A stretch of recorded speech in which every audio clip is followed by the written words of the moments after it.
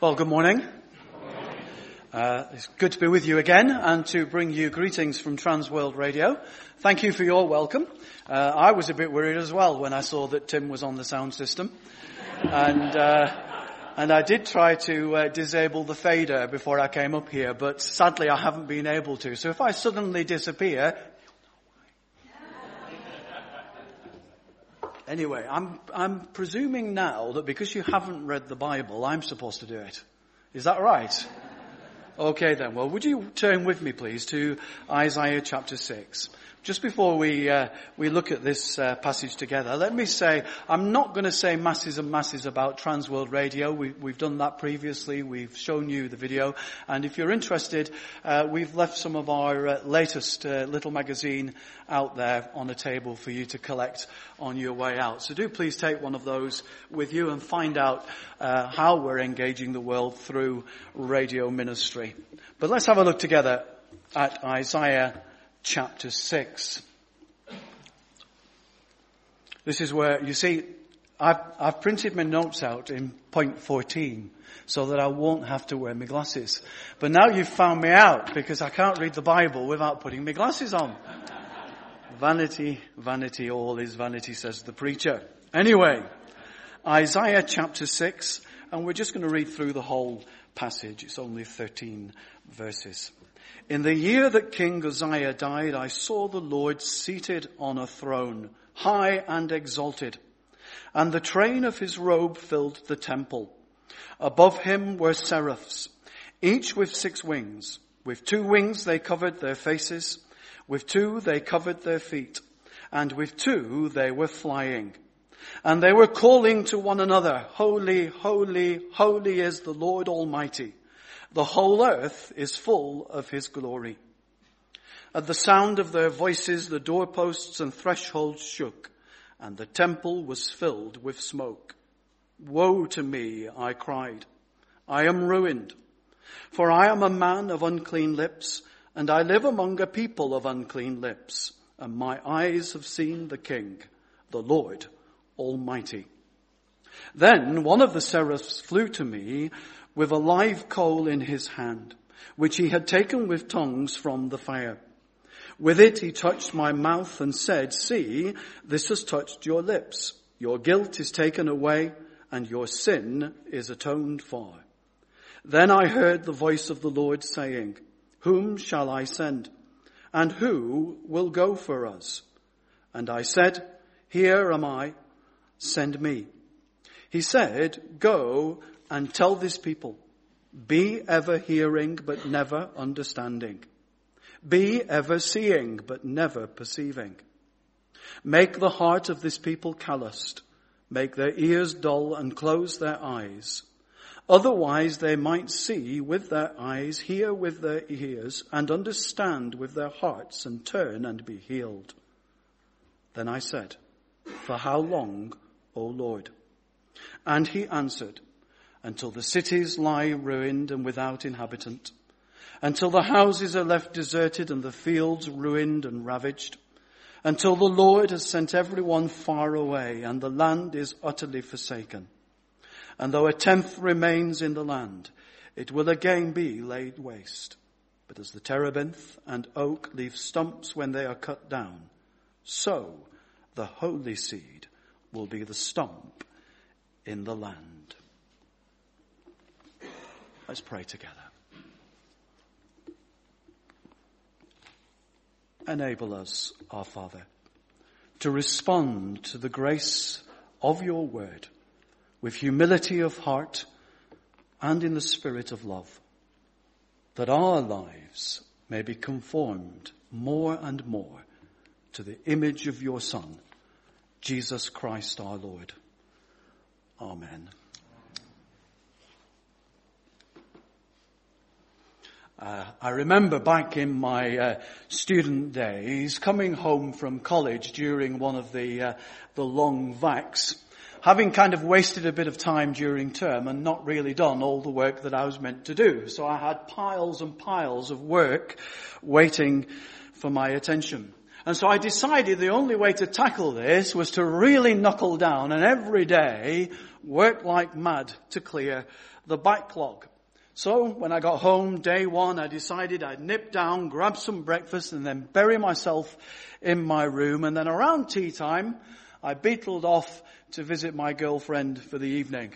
That turned out to be a good investment because now she's my wife. But then on day two, I did the same, dashed downstairs, grabbed some breakfast, ran back upstairs, beavered away at my work until tea time, off to the girlfriend's. Day 3, it was the same. Day 4, it was the same. And then day 5, there was a knock on my bedroom door. And it was my dad. And he said, look, you come home, you eat our food. Anybody recognize this kind of thing? You use our house, you borrow our car, and you don't even say good morning. And he left it there for effect and kind of slowly backed out. And it was one of those little uncomfortable moments in life when you see another person a little bit more clearly and you realize how they see you. Now, in a very, very tiny way, that's a little bit like the encounter that we're going to look at together this morning for Isaiah, recorded there in Isaiah chapter 6, when Isaiah saw God and realized how God sees us. And it was for him a very uncomfortable experience. But it was also for him a life-changing experience. So turn to Isaiah 6 if you've got your Bible there, or I don't know whether it will come back on the screen. In verse 1, he writes, in the year that King Uzziah died, I saw the Lord. Now the year that King Uzziah died was round about 740 years before Jesus. And Uzziah had been king of God's Old Testament people for about 52 years. And things were going good. And if you'd asked them, they would have said, well, number one, it's the economy. Stupid. They were well off.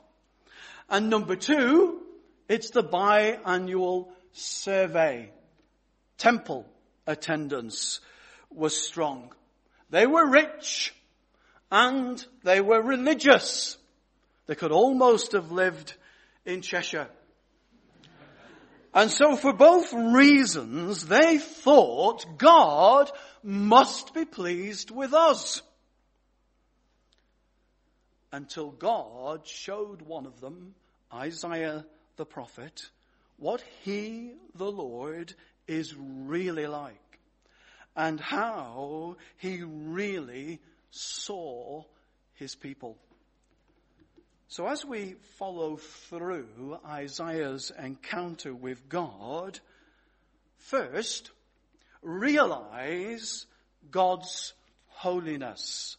Realize God's holiness in verses 1 through 4. In the year that King Uzziah died, I saw the Lord seated on a throne high and exalted, and the train of his robe filled the temple. Above him were seraphs, each with 6 wings. With 2 wings they covered their faces. With 2 they covered their feet. And with 2 they were flying, and they were calling to one another, Holy, holy, holy is the Lord Almighty. The whole earth is full of his glory.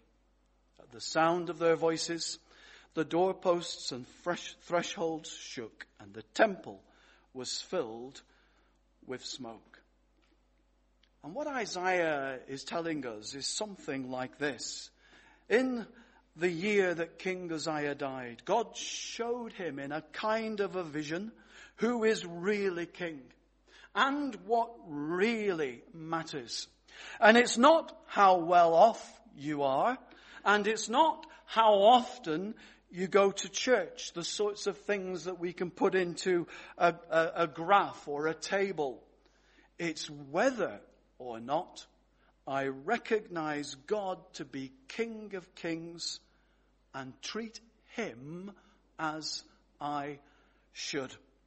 And these seraphs, angels of some kind, are object lessons of how God should be treated. Verse 2, above him were seraphs, each with 6 wings. With 2 wings they covered their faces, with 2 they covered their feet. They were serving God humbly and self-effacingly. And with 2 they were flying. They were serving him willingly. They were hovering around, waiting for the Lord to tell them what it was that he wanted next from them. And they were calling to one another, holy, holy, holy is the Lord Almighty. The whole earth is full of his glory.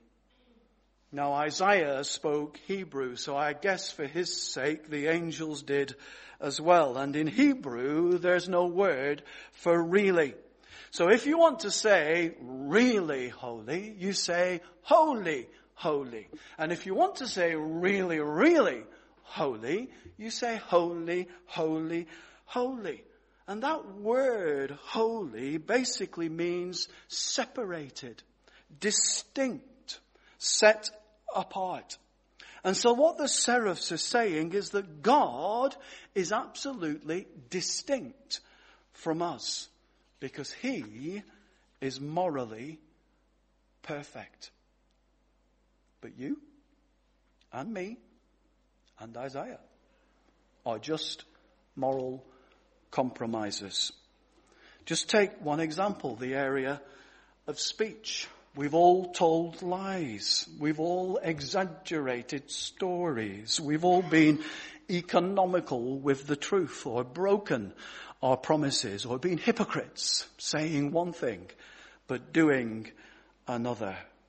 Whereas God cannot do any of those things.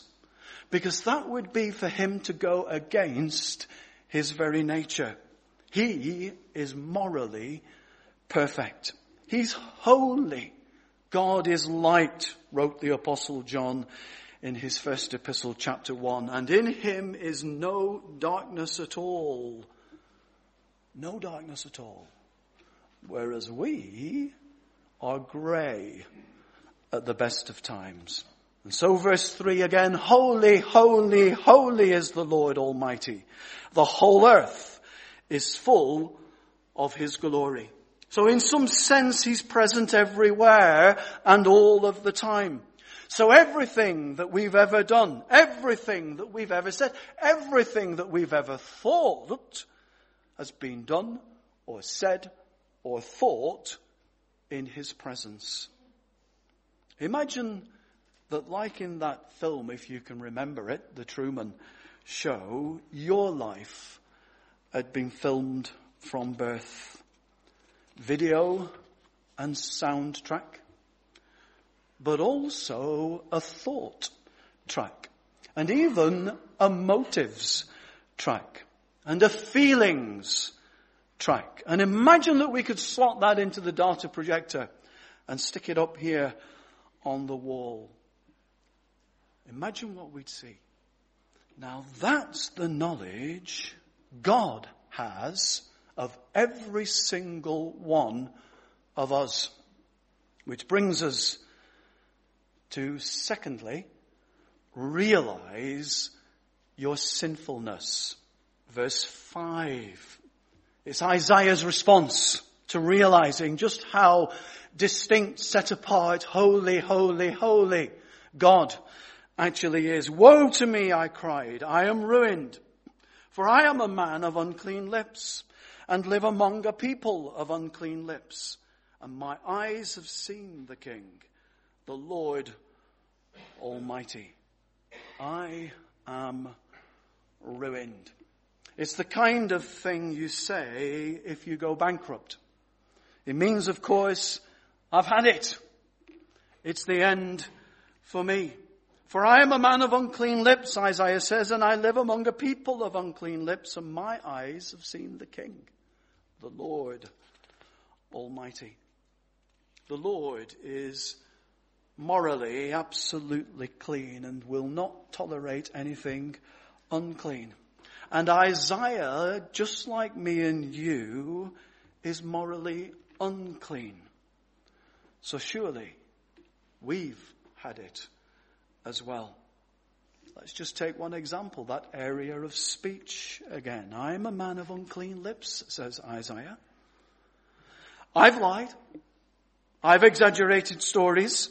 I've been economical with the truth. I've broken promises. I've been a hypocrite.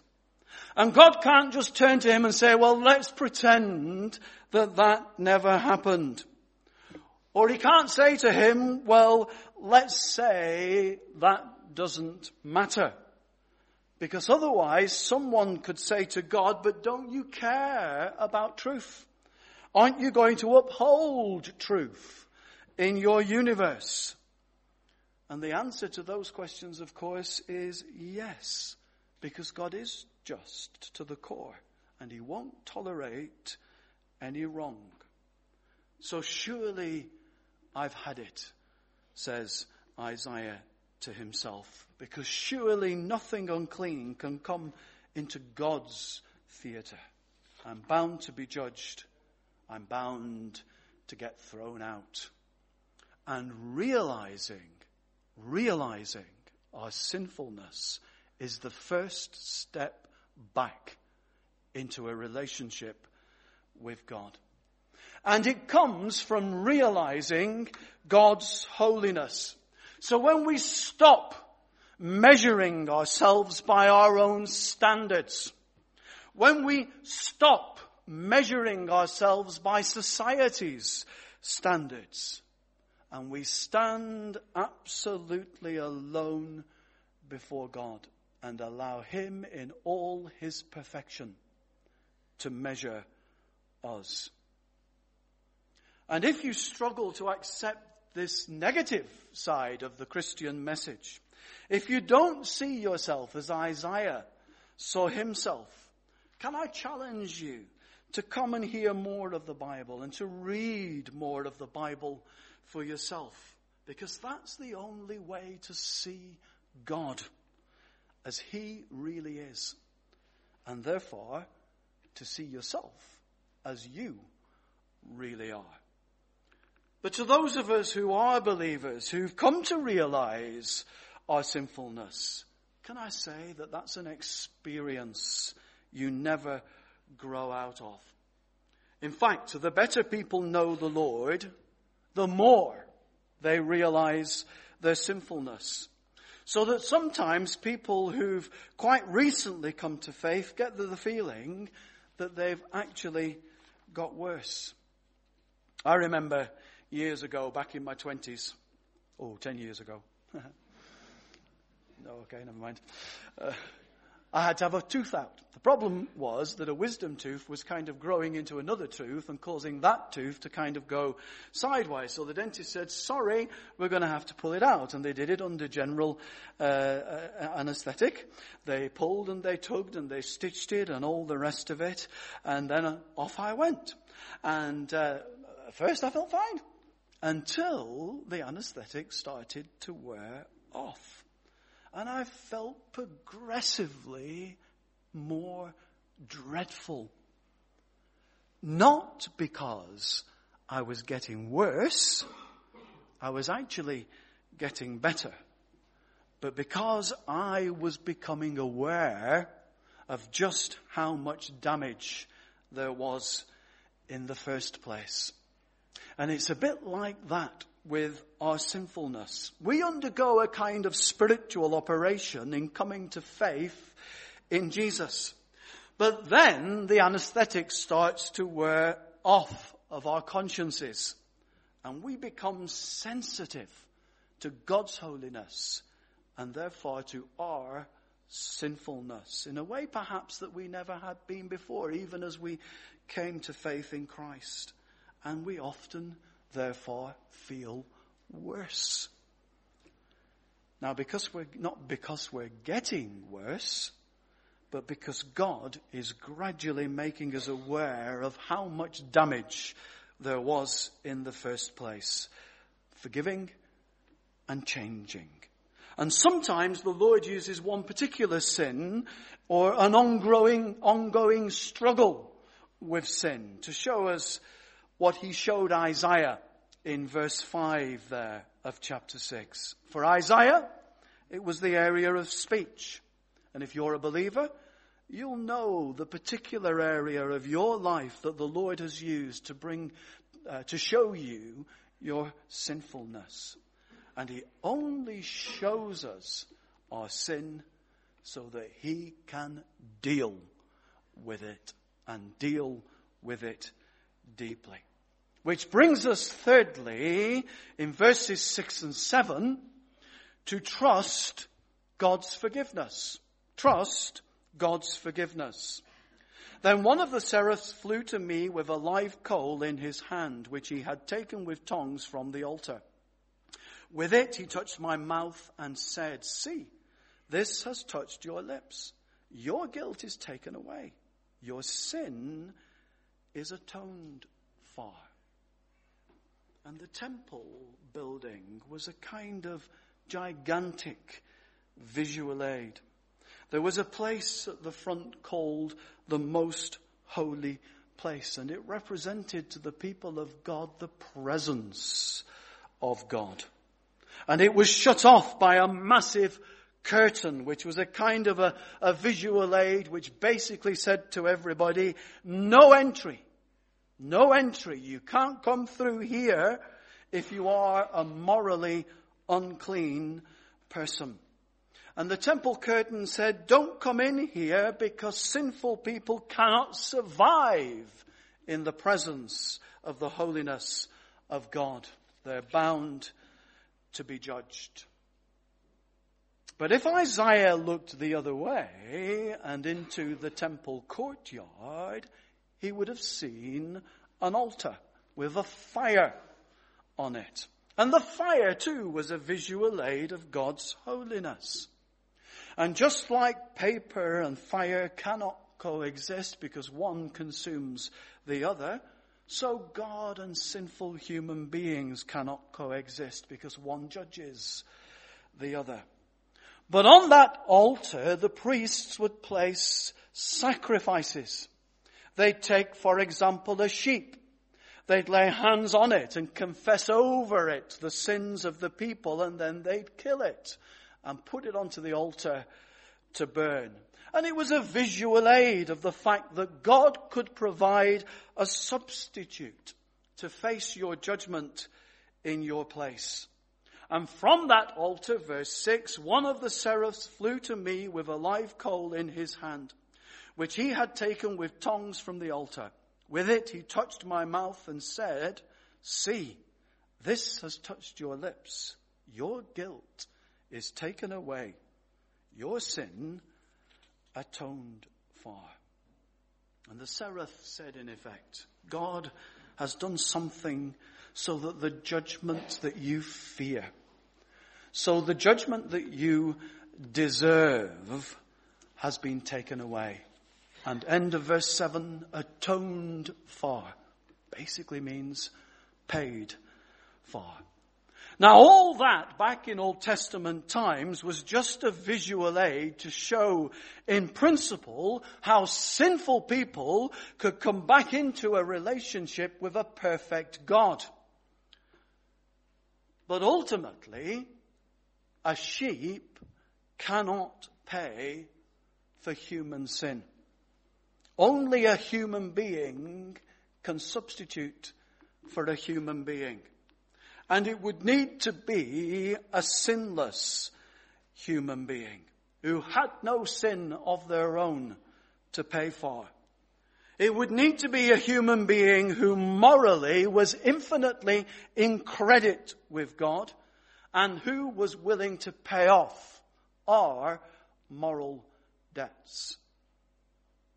It would need to be Jesus, the perfect Son of God, who lived the perfect life that we cannot live, and then died in our place on the cross under the judgment we deserve.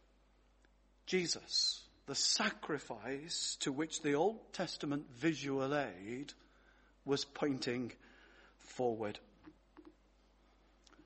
But back then, Isaiah had a seraph come to him with a live coal from the place of sacrifice, saying, "See, this has touched your lips. Your guilt is taken away. Your sin is atoned for." But today, we have the gospel message coming to us from the place of sacrifice, of Jesus dying on the cross, saying, "See, his death has touched your entire life. Your guilt is taken away. Your sin is atoned for." And God calls on us to trust that.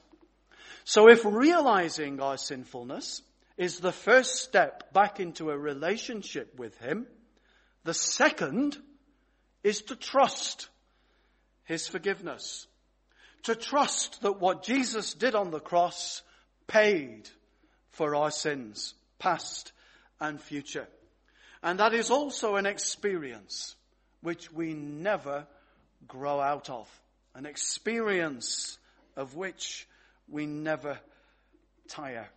The better we know the Lord, the more we realize our sinfulness, the more we know our ongoing need to trust his forgiveness.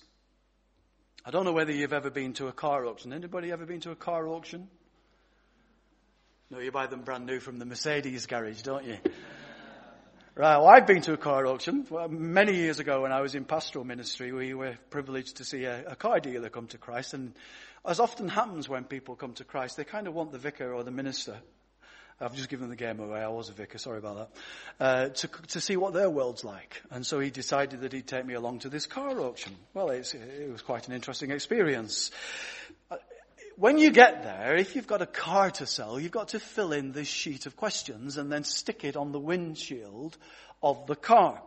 And there's a box on the form which basically says all known faults. And you're expected to be honest and come clean and write out everything that you know that is wrong with that vehicle. Well, while we were there, an old Morris Minor came up for auction. And there were so many things wrong with it that it actually had 2 of these sheets attached to its windshield. And then when it came up for auction, you probably know, very, very popular, so there was quite a lot of activity and interest, where there was a little man stood just near where we were standing who was very, very enthusiastic. He was desperately keen to get this Morris Minor. And he did, in the end, actually win the bid. And he kind of walked away with a big smile on his face, muttering, "Oh, I love these cars. I've got 5 of them already." And it dawned on me that not only did he understand from the notes on the windshield exactly what was wrong with that car, how much all those known faults, its past, would cost him to put right, but he could also anticipate anything that might go wrong in the future. The clutch in 6 months' time, the head gasket in 9 months, and so on. And he anticipated the whole cost and was quite happy to pay it. And so it is when the perfect God brings sinful people like you and me back into relationship with himself. God can fill in that box, all known faults, for each and every one of us for the whole entirety of our past, much, much better than even we could do it ourselves. And he can anticipate every way in which we'll fail him in the future between coming to faith in our Lord Jesus Christ and meeting him in heaven. And he paid for the lot on the cross, so that in his great love he can have us back into a relationship in which we do not need to fear that he would ever give up on us. So we can live as the woefully imperfect people that we are in a relationship with the most perfect of perfectionists, but forgiven and loved and secure. And that is life-changing. So trust his forgiveness. It may be that some of us here need to do that for the first time today. It may be that some of us are stuck at the verse 5 point, realizing our sinfulness, crying out, woe is me, but if the truth be known, quietly despairing about whether God can forgive us. Well, the answer comes loud and clear from Jesus' death on the cross for us. Yes, whatever is on your conscience, it can be forgiven. And for those who've heard that message from the cross and trusted it, the thing to do is to go on trusting it. Trust in his forgiveness again and again and again. Because as well as being holy, holy, holy, he is forgiving, forgiving, forgiving. And thank the Lord that he is both. And then lastly, and just very briefly, fourthly, obey God's call on your life. Verses 8 through 13. Obey God's call on your life. Isaiah was both typical, he's a sinner just like me and you, and of course, unique. He was a prophet. And verse 8 onwards is first and foremost about that unique part of Isaiah. Then I heard the voice of the Lord saying, whom shall I send and who will go for us? And I said, here am I, send me. He said, go and tell this people. So he gets this direct verbal call to be a prophet. And he receives words from the Lord to pass on to the people. That's unique. But what we can apply to ourselves is this. Once you have realized God's holiness and realized your sinfulness and trusted in God's forgiveness, you have a gospel to share. And part of God's call on our lives is that we do indeed share that gospel. And we need to say to ourselves, as doubtless Isaiah said to himself, what God has done for me, he can do for all of the people around me. Remember verse 5, I am a man of unclean lips, and I live among a people of unclean lips. Conclusion, God, who is perfect, can forgive me. He can forgive any of them, because I was and am basically no different from them. But sadly, that doesn't mean they'll listen. Verse 9, he said, go and tell this people, be ever hearing but never understanding, be ever seeing but never perceiving. Make the heart of this people calloused, make their ears dull and close their eyes, which is a kind of a poetic way of saying, as you preach, they will harden their hearts against what I have given you to say. Isaiah's preaching will in some sense harden them, although people, of course, remain responsible for the fact that they have hardened their own hearts against what they hear. Otherwise, they might see with their eyes, hear with their ears, understand with their hearts, and turn and be healed. Then I said, for how long, O Lord? And he answered, until the cities lie ruined and without inhabitant, until the houses are left deserted and the fields ruined and ravaged, until the Lord has sent everyone far away and the land is utterly forsaken. And though a tenth remains in the land, it will again be laid waste.